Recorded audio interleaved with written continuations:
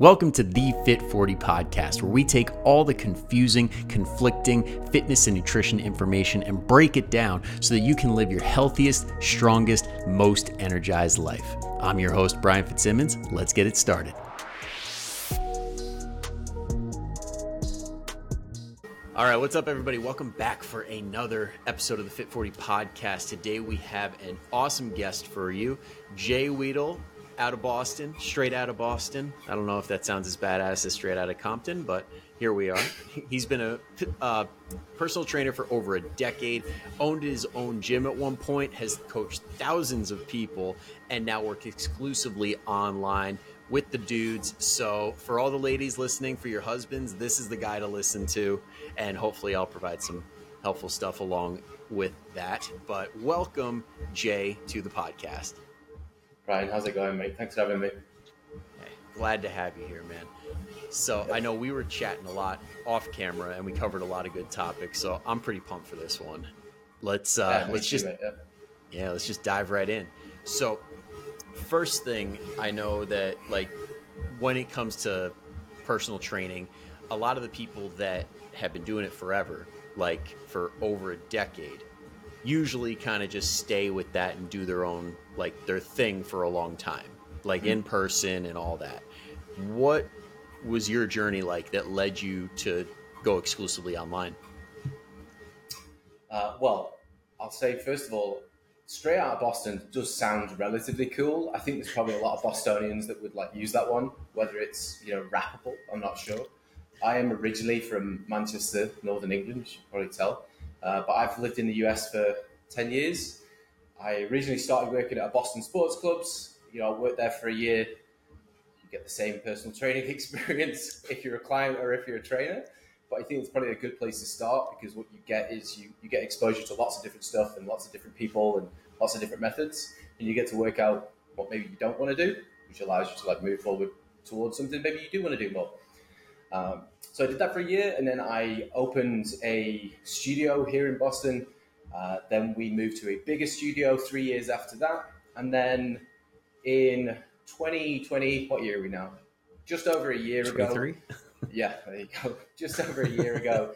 COVID has really done the number. I'm sure I'm not the only one there, but time is this just kind of nebulous thing now that I'm just well, is it Monday or is it Friday? And anything in between. I operate on a 7-day window. I don't operate in years anymore. Yeah. Right there with you.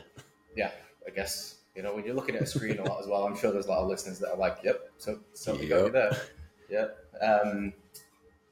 So just over a year ago, it was the right time for me to move out of my gym. So I sold my gym to a business partner, and I moved exclusively online. And one of the things I always say, and I say this to my wife and I probably say it to other clients as well, I'm not sure that I would be as good at this had I not have done a decade of personal training in person. Actually, upgrade that. I know I wouldn't be as good as I am at this as had I not have done a lot of in-person training. Maybe you feel the same way there. Yeah, I mean, I know there's conflicting opinions, especially in the online space, because everybody wants to be an online trainer. But I'm sorry, maybe it's because I too have been in the game for many years. I've been doing this since 2015. So what is that, 8 years? Mm-hmm. You just don't see the same stuff. You don't experience the same stuff when you don't do it in person. Does that mean that there aren't great coaches out there that haven't coached in person? Not necessarily. But I mean, let's be honest. There's certain situations that we come across and the way people move, equipment, logistics, and all that crap in between. And you're now you and me are just done. Okay, I know what to do. But somebody who hasn't experienced that is probably really have to think hard on that one. Yeah, or they have to wait for feedback from their clients that say, hey, I know you put these two machines as a superset back to back, but they're so far apart. And I always go to the gym at 7 o'clock in the morning. So I'm always having to fight for these pieces of equipment. I know that might sound logical to you and I, but if you're just a straight up first time online trainer, that's maybe something that you don't consider. And so even just something logistical like that, even outside of a biomechanics or how this person moves, I'm not sure you get that feedback. I also Yeah, and think you can that, get ahead of stuff too. It's like yeah, you kind of know the problems that are going to come after yeah, you've been doing it so many times. yeah. Even if you were to just like zoom out and say, hey, if you go straight in to be an online coach, you have to learn on the job. Well, when you have worked in person for 10 years, you've quite literally already learned on the job. And I think it may be it. I'm sure there's a lot of trainers who like gravitate straight to online personal training because they think like, oh, this is the mecca. I get to work from home. I get to train when I want. I get to make my own calendar. I don't have to get up at 6 a.m. I don't have to train people at 9 o'clock at night.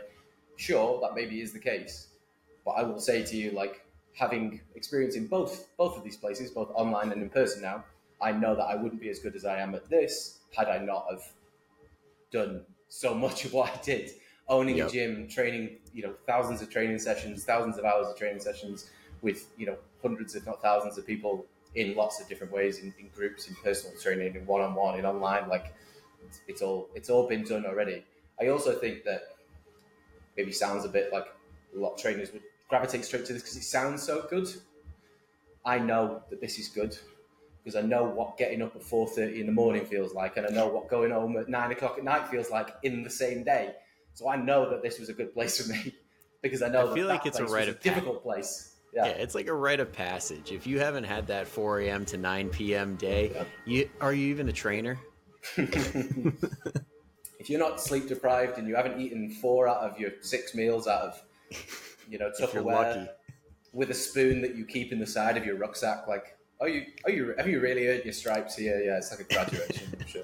Yeah, Yeah, and it's funny you bring up like the I think it's really the availability more than anything because I know a lot of coaches think as soon as they get off the floor, it's like, well, now I've got all this free time. But it really depends because, I mean, I don't know how like you run things, but like for me, I've got my notifications on 24/7. Like if somebody has an issue and I can handle it, I'm on it. Like within as quickly as I possibly can, within minutes ideally, unless I'm like sleeping or in the shower. and even then, Yeah, even then, you oh, could dry your hand and really respond really fast. most phones are waterproof now, right? Yeah. But yeah, I think I have my training app, my training software is always on. So if I've got my phone near me and I'm looking at my phone, then that's something I'll respond to. What I feel like I do a very good job with is that my phone is never off do not disturb in other formats. Yeah. Just And because it's that's also a bit of an thing that attention sinkhole. yeah. And I think it's also a thing where a lot of times I know talking to people on the phone and stuff, they're like, well, I really think I just need an in-person trainer. And it's like, that's definitely an option, but let's not beat around the bush. Your in-person trainer is not going to be available 23 hours of the day when you're not with them. Yeah. I actually had coffee with They're a doing the person 4 to yesterday. 9. Yeah, exactly. They're by the time if you see them at 9 o'clock in the morning, they've already been awake for 5 hours and they've already had five different people tell them their life story, and the kids waking up and the dog's been sick and grandma's not very well. Like by the time they get to 9 o'clock, as great as a trainer as they could possibly be, they are shot to shit by that time. They're already exhausted. So I think there's pros and cons to all of it. I'm Yeah. sure, again, maybe online personal training, online coaching is not right for everybody, but it's definitely right for some people. And I also think I'm sure we'll get into this, but like it's the doses of the methods that we use to build out our systems, right? I don't claim to have all the answers. I just claim to have some of the answers. And I'm very confident in putting them together in a system that works very well for a select niche of people. I think that's maybe something that in person doesn't allow you to do either, especially if you work in a big box gym where your option to work with a certain type of person or a certain kind of group of people is probably not high. You've got to take them as they come. So, yeah, like I don't think there's a right or a wrong way to do it. I think there's probably good trainers and bad trainers in both spaces. I think there's probably naive trainers and really experienced curmudgeon trainers in both spaces, So, as I said, I don't claim to have all the answers, just the answers that I do have. I feel very confident in putting them together in a system that works really well for a handful of people. So, Absolutely. Now let's talk a little bit about like what problems you tend to be solving most of the time. So I know you primarily work with dudes 30 to 60, correct? Yep. Yep. Now, what are some of the really common issues that surface with them? Because I have a feeling that being that that's like parenting age, we're going to have a lot in common here. Yeah, maybe. I just had it over the last 10 years. What I found myself was the people who I got the best results with were guys who were very career driven, had families, oftentimes young families, and they were kind of type A, very data driven. They were always on the go. They maybe traveled for work. They liked to let loose at the weekends, like the CEO, exec kind of guy, whether they were at the start of their career or deeper into their career. And so I had so much experience working with those guys that it was a no-brainer for me when I moved online. Was like, hey, who are the people that I want to work with, and who are the people that I have an experience enjoying working with and have got the best results for? And so again, it was a no-brainer for me to. It was definitely hard because I'd been working with women as well for so many years. So for me to say to women who were maybe interested in working with me at the time, actually, I can't do it. That's not the business I'm now running. Was difficult, but I think once you get over those kind of teething pains, it was. I'm definitely in the place that I want to be in now. Awesome. So the problems are almost always the same, but I'll say that they're almost always in different doses. Right? I work with guys between the ages of 30 and 60 who either have new families. So I'll work with a guy who's just had newborn twins. That sounds like a lot of fucking work. But I'd say so. He has a gym in his office, and his goals are to get a little bit stronger to support his running. So like that's one scenario, right? And I work with another guy who's got grown-up kids, and he's in a new relationship, and his partner's retired, and they're looking to travel, and so that they have different demands. They all have demands, so they're kind of similar demands, sorry, but they have them in different doses. So I would say time, obviously, is probably one of the big traps. Traveling for work is one of the big traps. But I would say the fundamental kind of iconic mindset that I think most guys who I work with, what they have is almost always like an all-in binary, black-white, all or nothing mindset. And they come through the door, they're like, I've done this in the past, I've got great results for me. It got great results for me, sorry, but I couldn't sustain it, so it's bad. Throw that out. I heard once, I've got great results from not eating carbs once. So that's the way to do it. Anything else other than cutting out carbs is bad. Get rid of that. It's very binary, and it's kind of very like fixed beliefs, because it's very easy to say like, hey, I cut out carbs and I lose weight. This is a 1-for-1. And then we just move on, because these guys they're not as interested in fitness as maybe you and I are. Well, they're definitely not as interested in fitness as you and I would say. But they have like a lot of fixed mindsets or a lot of like preconceived notions that maybe, they definitely hold them back. Yeah. And so I would say that's maybe like the defining characteristic of most of the guys that I work with. I don't think that's uncommon. Like, I'm sure I've done that at certain points in my life. I don't know about you. Yeah, absolutely. I mean, that seems to be, maybe it's just an age demographic thing, or a human thing, but that black and white, like I'm on or I'm off mentality really is very prevalent, especially when you used to use something back in your 20s and you're like, oh, well, that worked for me then. It's like anything works for anybody in their 20s. Like you're barely, you don't have any responsibilities other than show up to school or work and you're done. So you could pretty much do whatever you want. But then you add a kid into the mix, you add a real job into the mix, and you're like, oh, this is a different ballgame. Yeah, it's the methods are the same. The methods don't have any morality. The methods don't have any like opinions about you. They don't like you or dislike you. They either like work in a dose that is conducive to supporting you in your current environment, or they don't. So the methods themselves don't matter. And I think we see this in both coaches and in clients. How many coaches do you know that are like, I'm the keto guy, I'm the kettlebell guy, I'm the the whatever guy, and people like they attach part of their like identity to it, and then if it ever lets them down, there's a lot of like mental gymnastics in that. So I've tried and like pull those things apart without feeling like, oh, maybe I'm just a terrible person, maybe I just failed, maybe I just like it worked for me before, it doesn't work for me anymore, it's got to be me. But the reality is that There's, it's about experience, it's about preferences, it's about goals, it's about demands, it's about lifestyle, it's about environment. Like there's too many variables to say like, oh, it's just this one thing. But Yep. obviously there is a convenience to saying like, if I could just do this one thing, everything would be fine. Probably not the case. I don't think there's anywhere else in life that we just think that if I could just do this one thing, it would be fine. And if we do think that and we get there, we're almost always sorely mistaken, you know? Yeah, I mean, it's funny you say that because it's like that one thing has so many other factors. That's like going to Yeah. college and saying, I just need the degree. And it's Yeah. like, well, you can't get there without those like 100 and whatever credits, and you can't get those credits without taking the classes. Like, people are like, if I could just lose 10 pounds, it's like, all right, well, do you know how to do that and keep it off? Or are we going to keep playing this game over and over again where you cut carbs for a month or two, hate your life, lose the weight, and then gain it all back?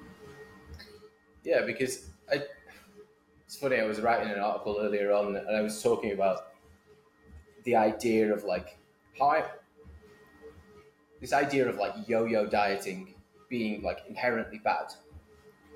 But it's actually the narrative, or in my opinion, it's the narrative that we attach to yo-yo dieting. Because another way to think of yo-yo dieting is that I tried something and it didn't work out for me.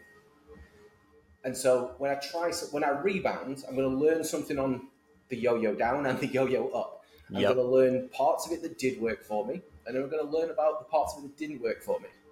And I'm just going to learn stuff, right? And so Mm-hmm. there's a hard visual here, but like you can think of this as like these big peaks and troughs, and the more times you try, the more those peaks and troughs get a little bit smaller until they become kind of just up down up down up down in perpetuity. The problem tends to stem from attaching our personality to this method. So I'm the keto guy. It worked for me in the past. I'm going to try it again. I'm going to lose all this weight, and I'm the keto guy. Actually, I can't keep it off, so I've gained all my weight back. But I'm the keto guy. But it didn't work for me, and now I'm a terrible person. I feel terrible. Rather than saying, "Oh, it worked for me in the past, and there's parts of the keto diet that I like, and there's parts of it that are unsustainable that maybe don't match my current environment. What can I take from it that works and keep, and what can I improve?" But it's like this again. It's like the binary on-off mentality, and the idea that yo-yoing is bad. It's only bad if we continue to like maintain the same mistake over and over again, and we Yep. continue to attach parts of our personality and parts of our value to the method, because the method don't matter that much. The, Mm-hmm. it's about trying to find the dose of the method that works the best for you right now.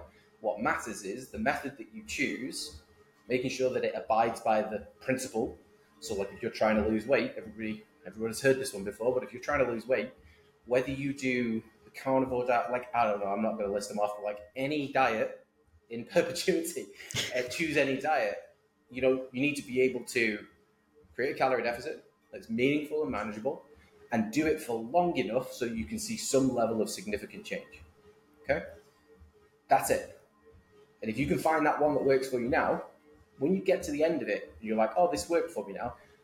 The fundamental error is attaching this is the thought that this is the only way. Because it's not.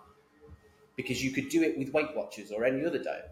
And as long as you abide by the principles, namely calorie deficit, and you can make a meaningful and manageable calorie deficit and do it for long enough that you can see significant change, then it doesn't matter.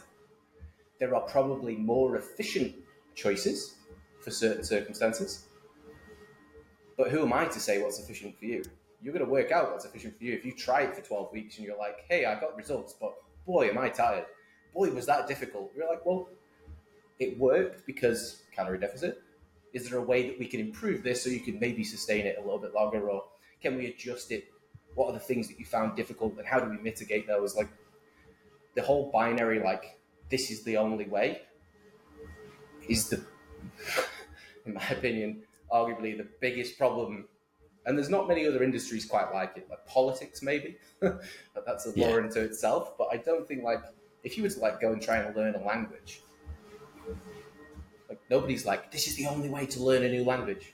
You're gonna have a teacher that says, hey, the most important thing is that you're exposed to doing this and you do it frequently enough and you do it. You read the correct words, but how you absorb them, different methods might work for different people. But I don't think there's any like language teacher. Maybe I'm wrong. Maybe this is just Well, like I mean, a local bias. yeah, here in the States, I mean, maybe not language, but when it comes to math, that is a big topic of debate because if you learn the way that your parents did and do that on a test, you won't get it right because that's not the way that the teacher was taught to teach you. So if you don't show your work the way they want you to, Yeah. God forbid, doesn't matter if you get the right answer. Does not matter. You got to do it their way. Yeah, I mean that's part of the deal, though, right? If the only outcome was, sorry, if the only goal was get this outcome, don't matter how you do it. But that's part of the deal. And but so, that's how fat loss is. We're chasing a result. We don't have to do it a specific way. Do it your way. Yeah. Again, you think about it in the opposite direction because sometimes I feel bad, though, like just like hanging my hat on fat loss. But it's the thing that most people have tried, and everybody kind of has a recent understanding of. Think of it the other way. Like if you're going to train, if you want to grow your biceps, you need to train your biceps with specificity. So like if you want to grow your biceps, you're going to train your biceps. That's what makes it specific. Good luck. If you want to grow your biceps, but you only train leg extensions, you will not grow bigger biceps, period. Right? Just like if you want to lose body fat, but you don't abide by a calorie deficit, then you're violating that principle. So there's specificity, and then there's progressive overload. But if you want to get your progressive overload through dumbbells or kettlebells or bands or chin-ups only or machines, like, I don't give a shit. Doesn't matter to me. There's probably more efficient ways. And so if I was in this game just to get results, which I am to an extent, but I'm not like saying, hey, you have to do it my way. It's my way or the highway. But let's say I go back to the guys who I mentioned earlier on. One guy has plenty of time and he can train at 6 a.m. every morning because he doesn't have kids waking him up. The other guy has to train with a kettlebell and a couple of bands out of his office. So if both of them want to get bigger biceps, they can both do it. One of them's maybe going to have a better chance at doing it, the guy that trains in the gym with all the availability. But if I say to the guy with twins, you have to train in the gym, the bottleneck is not his desire to train. It's not even the equipment availability. It's the logistics of his life. And so we can say oh, everybody has to train in the gym, but we put a lot of barriers on people by doing that. So if I zoom out, I just want to say that principles are few and methods are many. And the priority is abiding by the principles, and the methods that you use, there's probably more efficient versions that you could choose. And what makes it efficient is not my opinion, and not your opinion, and not some fucking lunatic on Instagram. It's not his opinion or their opinion either. It's your preferences, your experience, your demands, your goals. They're the things. Yeah, it just comes down to, like you said, it's like you got to figure out what the goal is. Because if you go to the kettlebell guy or the keto guy, they've got a hammer and all they see are a bunch of nails. Yeah, maybe. When you go to somebody that's dead set on that stuff, if there's some variability, then great. But I mean, I don't know about you, but when I look at some other coaches have their preferences, only people that work in the gym or only if you have kettlebells. I'm just it almost reminds me of, you watch Fast and the Furious? I've seen the first three of, how many are there now? 25? It's only the first one because that's the best one and the only one anybody should watch. Okay. So, you know that scene where Dom tells him, he's like, you have everything you need in this garage. If you can't make this happen, you don't belong near a car. But I feel like it's the same for trainers. If somebody has just their body weight, that's all you need. If you can't train somebody with nothing, then you don't deserve to be training people. This took a weird turn down to the Fast and Furious franchise, but I'm loaded with movie examples, so that won't be the last. Okay, great. Well, that's good to know. I'll kind of prep. I've seen the first three. I think I might have tapped out at Tokyo Drift or whatever. Hey, Tokyo Drift was good, but it was. I mean, the OG is the best by far. OG is the best. Yeah, to go to the point you're saying is that it is about creative problem solving, right? I think sometimes it's not lazy. I don't want to. I'm not like labeling trainers Yeah, or anything, that but I doesn't think it's maybe sound right. it's not short sight. It's kind of just sorry. It's not lazy. It's more short sighted Yeah. to say if you were a trainer and be like, oh, you have to do this to get this result. Sure, yeah, we can say that. But what we could also say is like, hey, you could get this result, but I want to set clear expectations. If you want to grow your chest by only doing push-ups, your growth trajectory might be really, really long because the only thing you've got available to you is range of motion. You've got kind of a fixed weight unless we put a weight vest on your back or whatever, and you've basically got range of motion and volume. Like they're the variables that we can play with. So we set clear expectations to the person in front of us and say, hey, if you want to get bigger pecs, but you only have the availability to do push-ups, then this is how long it might take to get a meaningful and manageable growth of your pecs, right? You can then say to them, if you can add in some external resistance, whether it be through bands or whatever it is, take your pick, then that makes that growth trajectory a little shorter and a little steeper. If you can train more frequently, same again, that makes your growth trajectory a little shorter, a little steeper. You're going to get to your goal a little faster, a little short, well, you're going to get better results a little faster, most likely, to a point. Yeah. But again, if somebody says to me, hey, I live in the fucking boondocks somewhere and I don't have Amazon doesn't deliver to my house and my closest neighbors are bears and raccoons. Like I only have push-ups. Great, I'm going to work with what that is. Or I can say to them, hey, do you know what? I'm not the guy for you. That's fine. It would be ridiculous for me to say, however, you will not get results, any results, unless you do it my way. But I also think that like, kind of speaks to the narrative of there's lots of trainers, everybody's trying to make a niche for themselves, and that's fine. The niche for me is to get results for guys, any way, Yeah. shape, or form, working with them and their goals and their demands and their preferences. As long as I can abide by the principles, the methods are varied, and we can make the best possible concoction that matches their needs. And we then follow it up by setting clear expectations that says, hey, if you were to have a look these things as well, we will adjust the expectations. But if you only have these, then these are your expectations, and that's it. I think probably mismatched expectations are the like they're dream killers for sure. Absolutely. It really comes down to just having realistic ones because I don't know about you, but I know a lot of people are expecting like biggest loser type numbers. Like we'll meet after say 6 weeks and somebody loses 5 pounds and they're like, yeah. And I'm like, what do you mean? Yeah, that's incredible. Yeah, yeah, and if they want to get those results, they could conceivably get those results, and they could get them by doing exactly the same thing that you did on Biggest Loser. But you can't do exactly the same thing that those people did on Biggest Loser. So you Yep. can't get those results, right? And because the things that they did on Biggest Loser are an amalgamation of doses of methods that kind of make a recipe. If you follow that recipe, you get X outcome. Yeah. But And there's a most reason a nobody lot of there's a reason a lot of their trainers quit because a lot of the stuff they did on there was like the opposite of what a lot of us would do. yeah, probably a little bit unethical, I would say. I don't know it firsthand, but I'd take a shot in the dark and say that they were probably unethical. And at the same time, you could get those results, but you could also end up with the same results that those people have got now, which is to gain all that weight back and then some. So, Yeah. What was that like 90 something percent of them gained it back and then some? yeah, I don't Some know. crazy stat like that. I can't imagine it was good, because, but again, the outcome was to lose as much weight for a television show.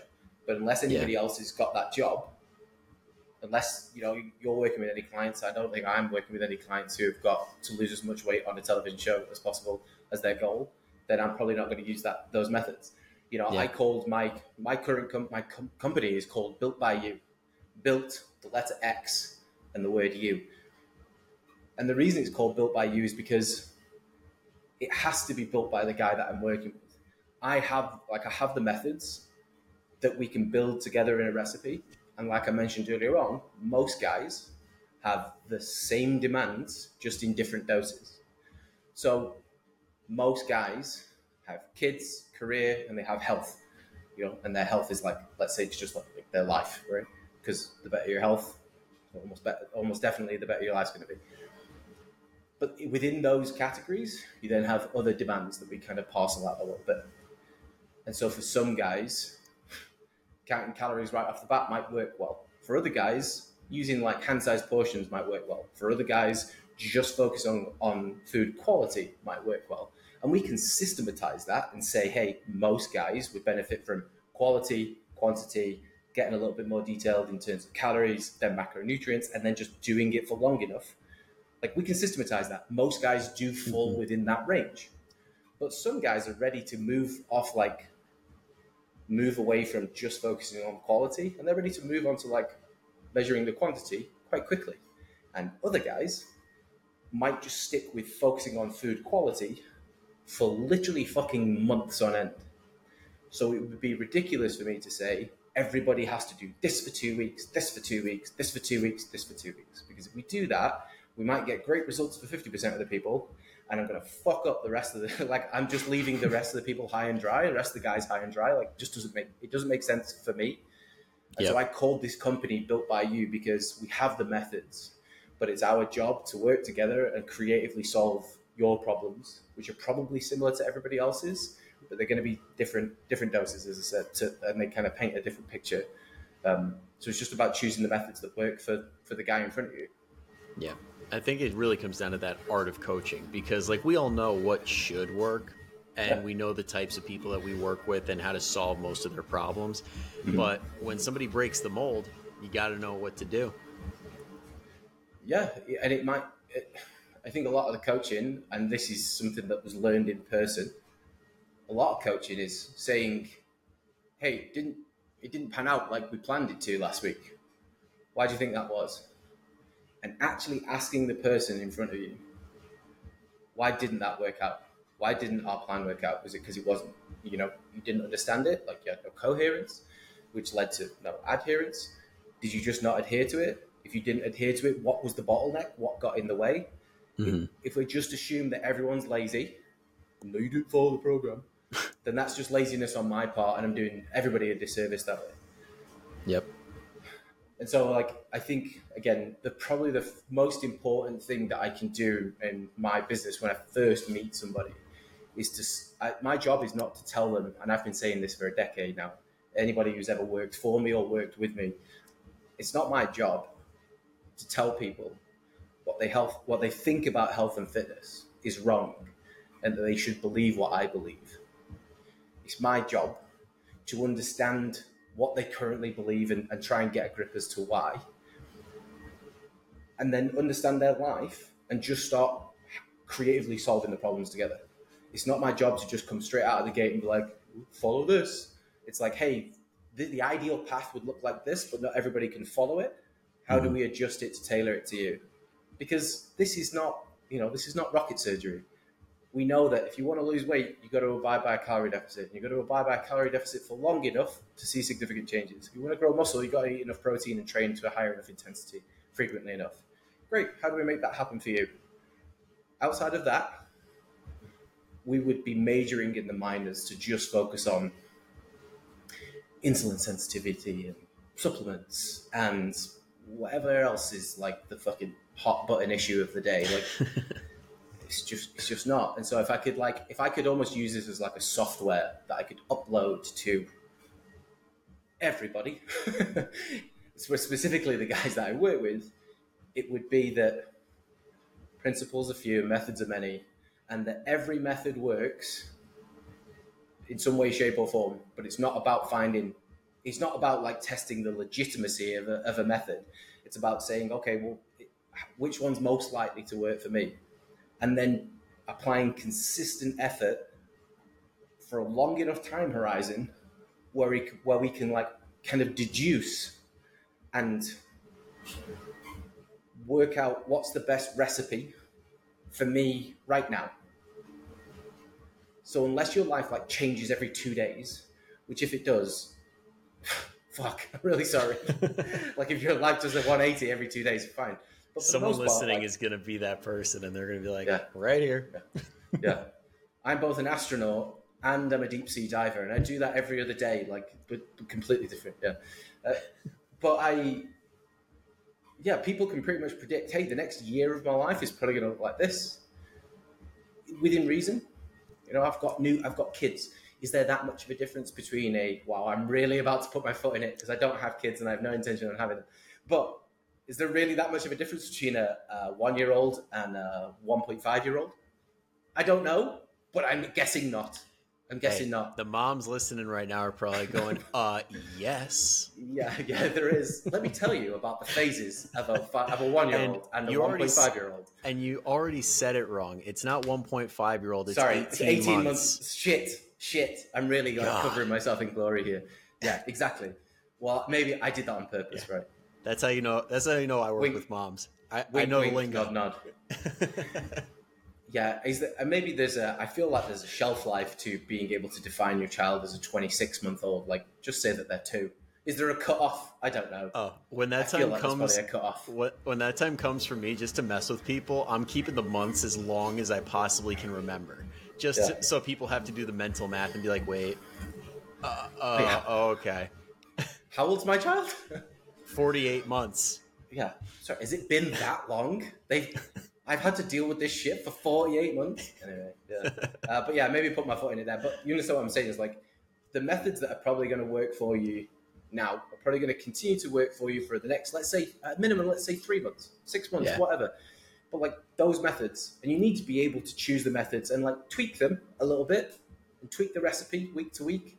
But for the most part, unless you're in like this massive transition phase where you're moving country and moving jobs and going from having 3 kids to 9 kids all in 6 months, like your demands are probably going to be relatively similar. And so you can like choose some methods that maybe you tweak a little bit and stick them out. And then when you get to the end of that 3 months, you do what you would do at your respective, like I'm talking to the guys that I work with here, but like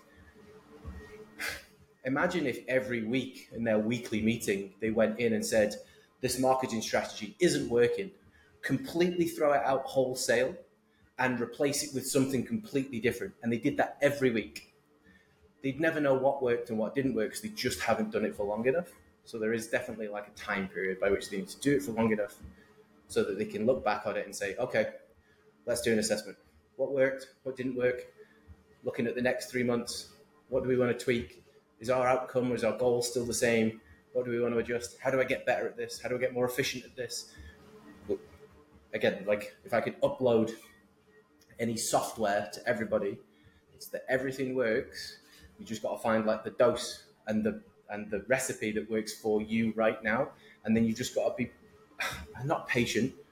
I think one of the phrases that I say to the guys that I work with is like, okay, so you've got 6 weeks left of this program. And when you're done with that, you're never done.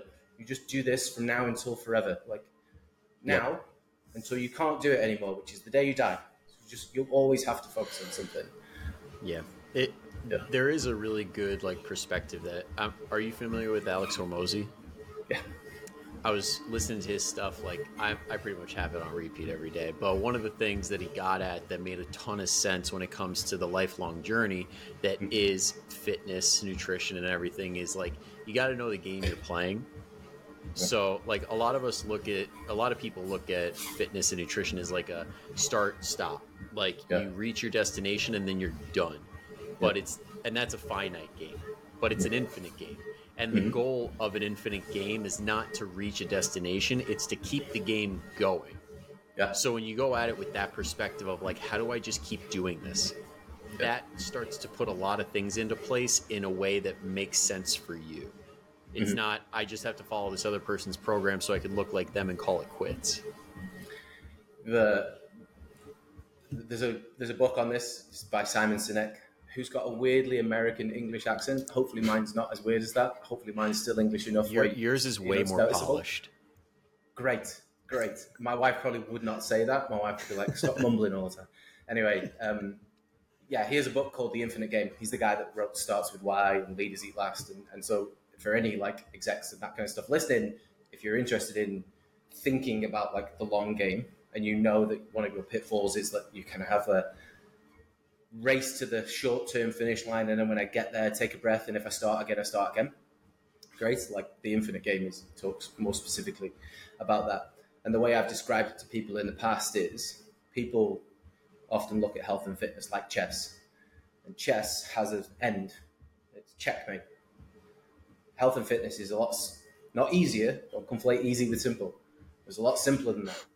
Have you ever played with a balloon where between the two, 2, 3, 7 people, you just bang it up in the air, and the goal is to not let it hit the ground? That's the game. You only win health and fitness by never letting the balloon hit the ground. And then when it does hit the ground, do you know how you win again?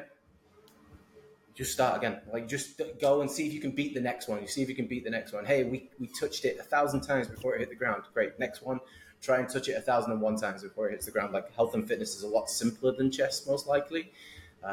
Chess has an end point. It's called checkmate, and you are done. Not many people play a really long game of chess, really arduous game of chess, checkmate, win or lose, and they're like, right, let's clear it and start again.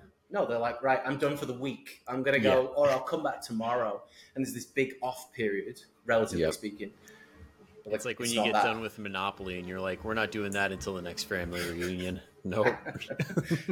I'm not going to spend the time in between now and the next family reunion bitching about how Jimmy is always fucking cheating and stealing money out of the pot. Yeah. Speaking from experience, then. I'm 100% going to steal that the balloon game. So if any clients are listening right now and you hear me referencing that balloon game, now you know where it came from. There you go. That's it. Yeah, the goal is just to keep it up in the air for as long as possible. Exactly. And I love how you mentioned that, like, don't conflate simple with easy, because it really does kind of get muddied. The waters get muddied online where people are like, it's so simple. And then they try and play it off like it's easy to do. It's not easy to meal prep every single week. It's not easy to make yourself go to the gym on the days you don't want to. It could be the simplest workout there is, but it's not easy. It's very easy to sit on the leg press and put the pin in. It's very simple to sit on. God, I fucked that up. Very simple to sit on the leg. Even I'm doing it. Yeah, exactly. You're the problem. Shit. Can we cut that bit out in post? Anyway, nope, it's very that's simple. Going to be the highlight. I'm going to put that as like the tag. What if I just fucking swear around it? Will you have to cut that out? I don't know. Anyway, it's very simple to just... I put the explicit down. You're screwed. Yeah. You're stuck here. Yes. Brilliant. It's very simple to sit on the leg press and put the pin in, but it ain't easy to lift the damn leg press, 20 reps or whatever it is, or push to failure or whatever it is. Like, yeah, I think that's conflated oftentimes. And, I think that goes for every part of this. And I'll also say that oftentimes guys, especially if you're just speaking from experience, the guys that I work with almost always conflate it because they think that in order for it to be work, it's got to be complicated. It's got to be lots of moving parts, and there's got to be some magic that that they haven't tried before. And they got to be perfect. They got to be perfect. There's no flexibility in there. Yeah, maybe. I think there's a lot of like that binary, like if it's not perfect, it's not worth it. One of the things that I'll say to guys quite often is that when you do a thing, you get 3 benefits. You get the benefit of doing the thing.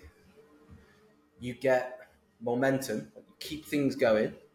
So like if you go and plan to do a 30-minute run and actually you're just shot to shit and you only end up doing 15 minutes, well, you still get the 15 minutes benefit. You get the momentum that you still, put your shoes on, you went out and did it, you kept the habit going, let's say. But what you also get is that you are the evidence that you are the kind of guy that does what he says he's going to do. Like, and that's probably the most important part of that little trifecta there, because a 15-minute run probably isn't going to turn you into like a world record marathon runner. The momentum is important, but it's just another penny in the bank. But that evidence of you casting that vote for this is the kind of person that I am and I stick by my commitments and I do what I say I'm going to do, that's really heavily weighted, no pun intended, but like that's really heavily weighted, and that is probably one of the most important parts, I think, to like making progress. But yeah, absolutely. That's the idea of maybe perfect, not doing something is probably almost always better than nothing for that reason. And I love how you brought up the concept of giving yourself proof that you're doing the thing. Because a lot of people I know, especially with my demographic, really heavily rely on motivation. But most people haven't even experienced the best motivation there is, which is putting in the work, proving to yourself that you are capable of doing it and doing it long enough to see results. And then those results, that is some motivation right there. Yeah. But that's the idea of like it's the journey, not the destination, right? But at the same time, I completely get it. I get why we're fixated with the outcome and we're not overly focused on the process. The drawback is focusing on the outcome doesn't influence the processes, but focusing on the processes absolutely influences the outcome. And so logically, it makes sense to only focus on the processes because it will get you to that outcome. But only focusing on the outcome doesn't necessarily mean that you'll do the right things to help you try and get there. Like if you're like, hey, I've got this goal and I want to lose 30 pounds. If you wake up every morning and everything you do, you say to yourself, I want to lose 30 pounds. And then you like go and eat your lunch. Or like, I want to lose 30 pounds, and you go to the gym. It's not guiding for you. It's just a thing. It's just a sentence. But if you say to yourself, like, hey, I want to lose 30 pounds. So I'm committed to weighing myself every day, eating a cup of vegetables with every meal, and training 3 days this week for a minimum of 30 minutes. And you just do that for X amount of time. Let's say you just do, okay, that's week one. And then when you review week one, you say, okay, can I add anything to that? Or can I increase the intensity or whatever? Like, they're actually the things that are going to drive you to the desired outcomes. But again, that seems way too fucking simple. Way too simple. You're like, wait, it's just that simple? Yeah, it is simple. It's not easy though, because you still got to like go and do the work. It's still difficult to execute on those things. But it is genuinely that simple for a lot of the time, right? Yeah, and it really comes down to how you mentioned the process. Like, it almost serves as a distraction because when it comes to the outcome, it's kind of like when you're on the road, you could turn your phone off and just follow the road, just keep driving, and it feels so much shorter than if you check every single second. How much closer are we? How much closer are we? I mean, I feel like as coaches, that's like part of our job is literally just to distract you long enough to not look at what time it is, not look at how close you are to your goal. And then every so often you get a big chunk of proof that, hey, I'm getting closer. Yeah. I worked with a guy who, and I said to him, hey, it's been 14 weeks. How do you feel? And he's like, 14 weeks? I think he thought I was asking him for money or something like, hey, it's been 14 weeks. You've got to re-up your membership or something like that. But I was like, no, it's been 14 weeks. Like, how do you feel? It's like, honestly, I've got to a point where it just feels like it's something that I do now. And it's just part of who I am. And great. And that is the goal, right? I think that's the goal for coaches. But again, it seems too simple. They're especially type A guys. There's a lot of guys who come in, they're like, I want you to fucking crush me. I'm like, hey, have you tried that way before where you've gone in and seen a trainer or you've gone to like a Barry's or you've gone to a CrossFit and you've been like, fucking crush me. I want to leave here limping. Like, I want to be so fucked that I can't walk for 3 days. Like, have you tried that before? Yes. Well, then why are you here now? Did it work for you then? Yes. Okay. Have you tried it again recently? Yes. Okay. Well, again, why are you here now? Why are we talking now? Because if that was the thing that you wanted, like, why repeat that same craziness over and over and over again? Because it's no longer working for you. And it's fine that it works for you then, if it works for you then, but it isn't working for you now. And so, like, doing exactly the same thing, but expecting a different outcome, I think we know that that's probably like a misattributed phrase that was given to Einstein, but in actuality, like, like Britney Spears probably said it or something like that. Yeah. Just sounded cool. So we were like, yeah, Einstein. It was definitely Einstein that definitely said it. But anyway, Einstein. like, when in doubt. Exactly. When in doubt, it's Mandela or Einstein, I feel like. Yes, you can't go wrong because everybody will just nod their head and be like, sounds right, checks out. Yeah. But it kind of sounds smart. To bring it back to what you were saying, it sounds like it really comes down to people's definition of what works. Like, what is success? Because losing a bunch of weight and then gaining it right back, I would consider that a failure, not something successful. Unless you learned from it and improved, then it's not a failure. But if you keep going back to it and doing it over and over and over again, like, what are we doing here? Exactly, right? And that is the thing that people often paint for themselves, is that, well, it works for me before, even though I gained it all back and then some, I'm just going to do it again because it must be a me problem. But that's a perception issue. Rather than saying, hey, I did this diet. This is like we go all the way back to what I mentioned about the yo-yo. Is that if yo-yo dieting is iterative, but it's been painted as this hyper negative thing, and I'm not suggesting that it's great, right? It would be great to like do something slow and steady and get it right first time, and like, hey, hunky dory, everything's fine. But like, I don't think there's many people that get that right. But what we do have to say is like, hey, we're going to try this. Mm-hmm. We're not going to attach our morality to it. We're not going to attach who we are as people to it. We're going to try it, and if it works, great. We're going to maintain it and add to it if necessary until it doesn't work anymore, or we're going to make it more efficient. But we're not just going to, if it doesn't work, we're not going to say, well, fuck that. I can't lose weight. My metabolism's broken. I've got, it must be the insulin. Like, we've got to have the idea that there's no morality to it. It's just that this method maybe didn't work or it's too difficult. As long as it abides by a principle, we can choose a different method, and there might be more efficient ways. So like I would say, my way of doing things in my life for my health and fitness goals is the most efficient way of doing things, because I work from home. I get up at 5:30 every morning, which my wife thinks is insane, but here's the example, right? I get up at 5:30 in the morning because it works for me. She'd rather stick knitting needles in her ears than get up at 5:30 in the morning, because that just doesn't work for her. But she's fucking brilliant at her job. That's because she sets up her actions and her environment and to work for her. So, but at the same time, we both get up in the morning. I just get up at 5:30 and she gets up at 7:30. Like, but we both get to the same outcome. We both do the best job we can do, and we both achieve our goals and all the rest of it. Like, we both. The method is you've got to be awake to do some work, right? So it doesn't necessarily matter when you get up.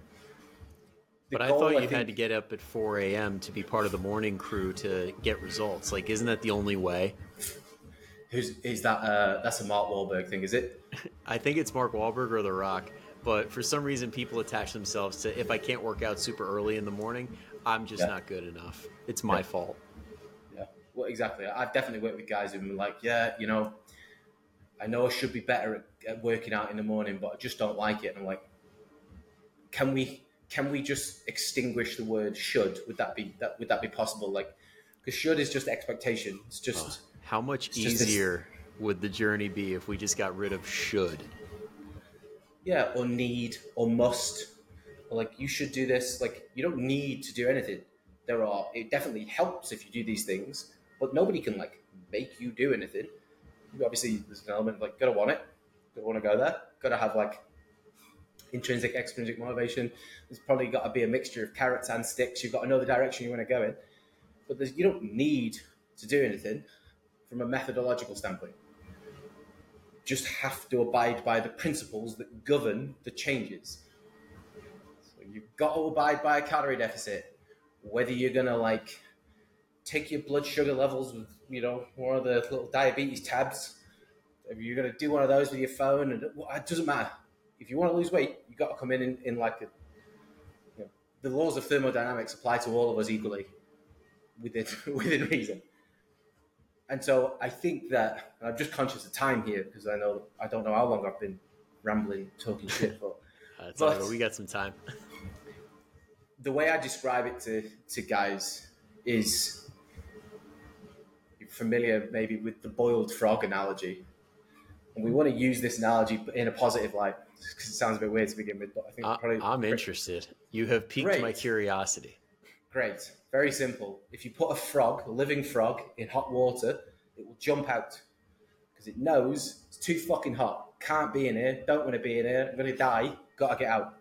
The goal is to put a frog into cold water and gradually, over time, turn up the heat until eventually it just boils in the water. It's very morbid, but anyway, the goal is to potentially do that with as a client as well. If the goal is to become a boiled frog, I want to get into the water where it's cool enough, right, where the demands are challenging, because I've got to still swim, all that stuff, can't drown, but I've got to get into the water and I've got to find the demands that kind of move me towards my goal of being a boiled frog.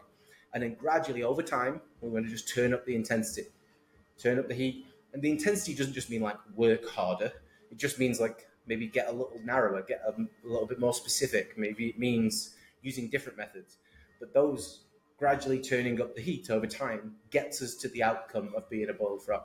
Whereas most guys, like I mentioned before, like the guys that were say they come in and like, I need somebody to like crush me. I want to walk out of here, not walking out of here. I need to leave here in a wheelchair. Like, but that would be too much. That would be like them jumping into boiling water because they wouldn't actually get any results from it. So instead, we've got to find what the cool water version is for every single guy and then gradually turn up the heat over time. And that's what I do in one-on-one training. And that's what I do in group programs. The group program is just very structured. So like it has a path to follow. And so it guarantees a result. And the result, when I built this program, I started with the result. And I said, lose up to 30 pounds of body fat, gain up to 5 pounds of muscle in 16 weeks or less. That was the result. That was the end point. And then I reverse engineered a program to match it. And so it looks, week to week to week. It kind of follows a structure, so on and so on. But we tailor that to other guys. So like I mentioned earlier on, some guys maybe spend a bit more time in the nutrient quality standpoint, where they're just focusing on like eating whole foods and being satiated and not eating Pop-Tarts for breakfast and snack, like or whatever it is. Don't shit on me, Pop-Tart. I'm sure Pop-Tarts are great. I quite like a Pop-Tart. Fun fact, Pop-Tarts are better when you don't toast them, and I'll fight anybody to the death. Oh, those might be fighting words.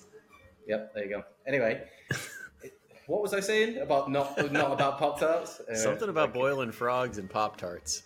There you go. Yeah, boiling frogs. I think the boiled frog is probably it's a common enough analogy where I feel like that will probably hit with some people. But yeah, we don't want to make it so difficult that actually doesn't get us anywhere, and all it does is ends up perpetuating the if I can't stand the boiling hot water, I'm the failure and I have to jump out.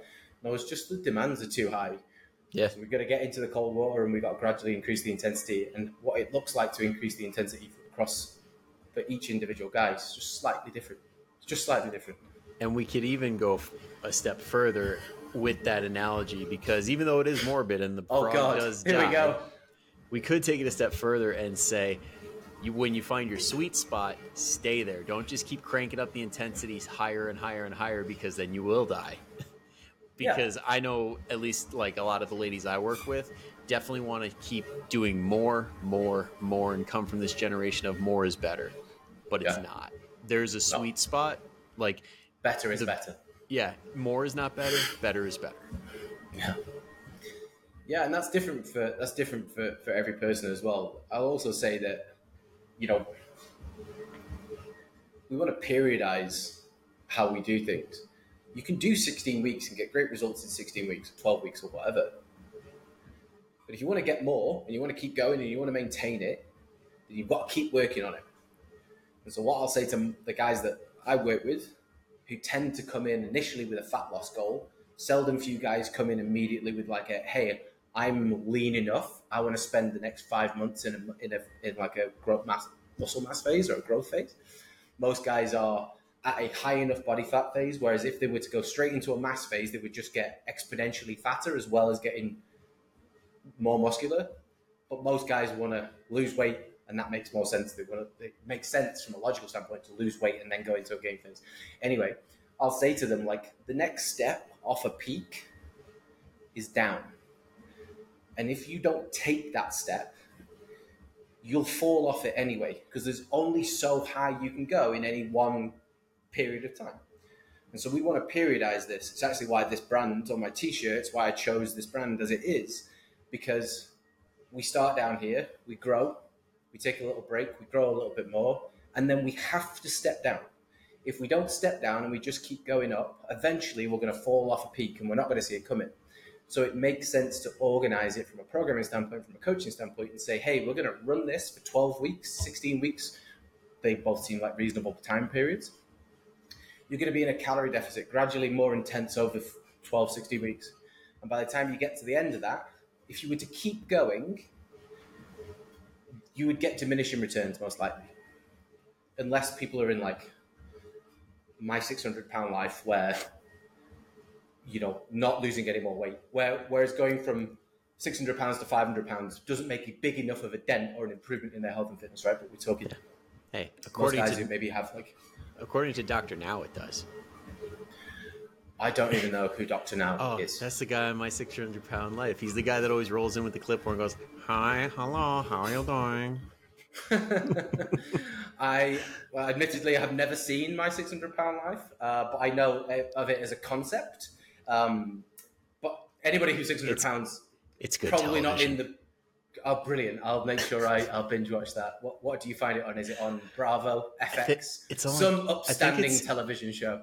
yeah, I think it's A&E or like one of those like not like it's not like ABC, but it's like kind of Yeah, like A&E or Bravo or one of those. I'll bet money it's yeah, on Peacock or something or Hulu. yeah. It's like buried in the doldrums somewhere. Yep. But yeah, like we want to make sure that we take a step back, and you can think of that as like potentiation, right? You're going to work really hard, and then you're going to take a break so that you can recalibrate, recuperate, adjust the plan a little bit, and then go again. And so it needs to be periodized, because anybody who's just trying to like keep going and keep going and keep going and keep going, eventually they're going to taper off at the top, and they're almost definitely, from like an economic standpoint here, they're almost definitely going to reach a point of diminishing returns where applying more effort actually costs them more than it does give them in returns. So it's not always about more, as you're saying. More is not better. Better is better. So that's maybe another mindset shift to try and help people understand. And it's actually something I do in my 16-week program. I run the program, but I also built like a masterclass out on my website, which is like a members only area, which has 60 plus videos in it that explains out the curriculum week by week by week. And the first part is not week one. The first part is actually expectations. And within that, I actually talk specifically about say, hey, you can't keep doing, you can't just do more and more and more. It's not about burying yourself. And just, if you don't bury yourself, you're a terrible person and you can't keep up. We do have to understand that we need to periodize here. So it'll be a tough 12 to 16 weeks. And when we get to the end of that, we'll talk. Hey, now what? Are we satisfied with these results? Do we want to go into a maintenance phase for the same amount of time, or shorter or longer, or whatever? Do we want to go into a must gain phase? Do we feel like you actually haven't picked up a ton of diet fatigue, and so you could keep going down for another 4 weeks? Like, it's not about saying everybody has to do this and everybody has to do this. That's not the case. It's just not the case. Yep. Yep. And if it was, it would be super simple. It'd be even simpler. Actually, it'd go from simple to being easy, I would have thought. There would be no reason for me and you to work with different populations if it all worked the same for everybody. Yep. Yep. Everybody has the same problems, but there's different ways to handle it, and that's what coaches are for. They navigate the way, and some of us do it for different demographics for that specific purpose, because Yeah. everybody's a little bit different. It's just like everybody's demands, everybody's environment is just is very different. I've described this as an analogy to people before, but like, we've all got the same paint palette, but we all have different amounts of each bit of paint on our canvas. And so my picture looks drastically different than the 50-year-old guy who travels 2 hours a day reverse commute in and out of Boston, and has 2 kids in between the ages of 10 and 15 who he's always taking to after school practices and stuff. Like, his picture looks completely different. We have we have the same demands, but we have them in drastically different doses, or we have the same palette, but we have different amounts of paint on our canvas, and so our pictures are drastically different. Absolutely. Absolutely. And I think that's a good spot to wrap the fitness and all this stuff up. And Great. that being said, I do have one more question, because I can't let any of the guests get away without asking. And Great. whoever's been here for a while knows what I'm about to ask. If anybody does not know what I'm about to ask because you're so dang new, be sure to hit that subscribe button so you don't catch the rest. But anyway, what is your favorite movie and why? It's Interstellar, which is a Christopher Nolan movie. I actually just watched that last week. Good stuff. In preparation for Oppenheimer, I'm assuming. I feel like everybody on everybody's respective like social media feeds have been like, I've been watching all the Christopher Nolan movies just so I can prep myself. Yep. Batman after this. Great. Yeah, I remember watching Inception, and I watched it with my 2 housemates when I was in university, and when it finished, the credits rolled, and none of us said anything to each other for about 30 minutes. Well, that was Inception. So I went and watched Interstellar, and it made me cry. I think it was probably the last time in my life it made me cry because I just felt super overwhelmed. I was like, fuck, I'm having an existential crisis. I don't know what I'm doing anymore. Like, what is this? We are just these tiny specks on this tiny rock that's floating around in the middle of nowhere. What is going on? Like, completely overwhelming. I'll also say the soundtrack to Interstellar, and I've been saying this for years, way before everybody's fucking Instagram reels were all surrounded by like the Interstellar soundtrack. But I would go and lift to Interstellar when it first came out, and Inception, and the Batman soundtrack. So like Hans Zimmer, the fact that they're a match made in heaven, mate. They are. They really are. Those two blokes are like salt and vinegar. They go straight to like that's a magic concoction. That's wild the way that you described your reaction to Inception, because that's literally what I felt like after watching The Whale. Okay, not seen it. Oh, it's so good. Brendan Fraser's like monster comeback, but it's basically a story of a really... Don't tell me! I'm just stating the plot. Okay, great. It's a guy who's morbidly obese and all the struggles he goes with, and it's like his last week of like life. Okay. So, like, without giving it away, I mean, the way that they portray it and how brutally honest it is, and just how well it was done, it was how you describe, where it's like, just sit there. Like, I literally stared at the ground for like 10 minutes, like, whoa. Yeah, like a serious processing issue. Like, oh, my brain doesn't have the hardware to run this. I can't do it. Well, I think it was almost like an appreciation. It's like, this is genuinely one of the best movies I've ever seen in my life. I just want to like soak this moment in. Yeah, I think we watched the whole credits, being like, because if you remember what happens at the end of Inception, where the totem is spinning and then it cuts to black. Yep. That's not ruined it for anybody, by the way. No. If you've not seen Inception, I've not given anything away because it's fucking way too convoluted for that. But and I just remember sitting there with like a blank stare, like a zombie, like, what the fuck am I supposed to do tomorrow now? And I like that I was watching a couple of Christopher Nolan interviews from Oppenheimer, because that's just where YouTube took me. And he made a point that he's like, listen, every single movie I make, I want to keep the audience in the discussion. So like, you notice that with the totem that doesn't stop, Batman, it just kind of leaves it open-ended. Like, you don't know if he's coming back, but he's alive. Like, where's Robin? Is Robin going to take over? Yeah. Yep. Every single one is an open loop, and he's like, let the audience have it. Yeah.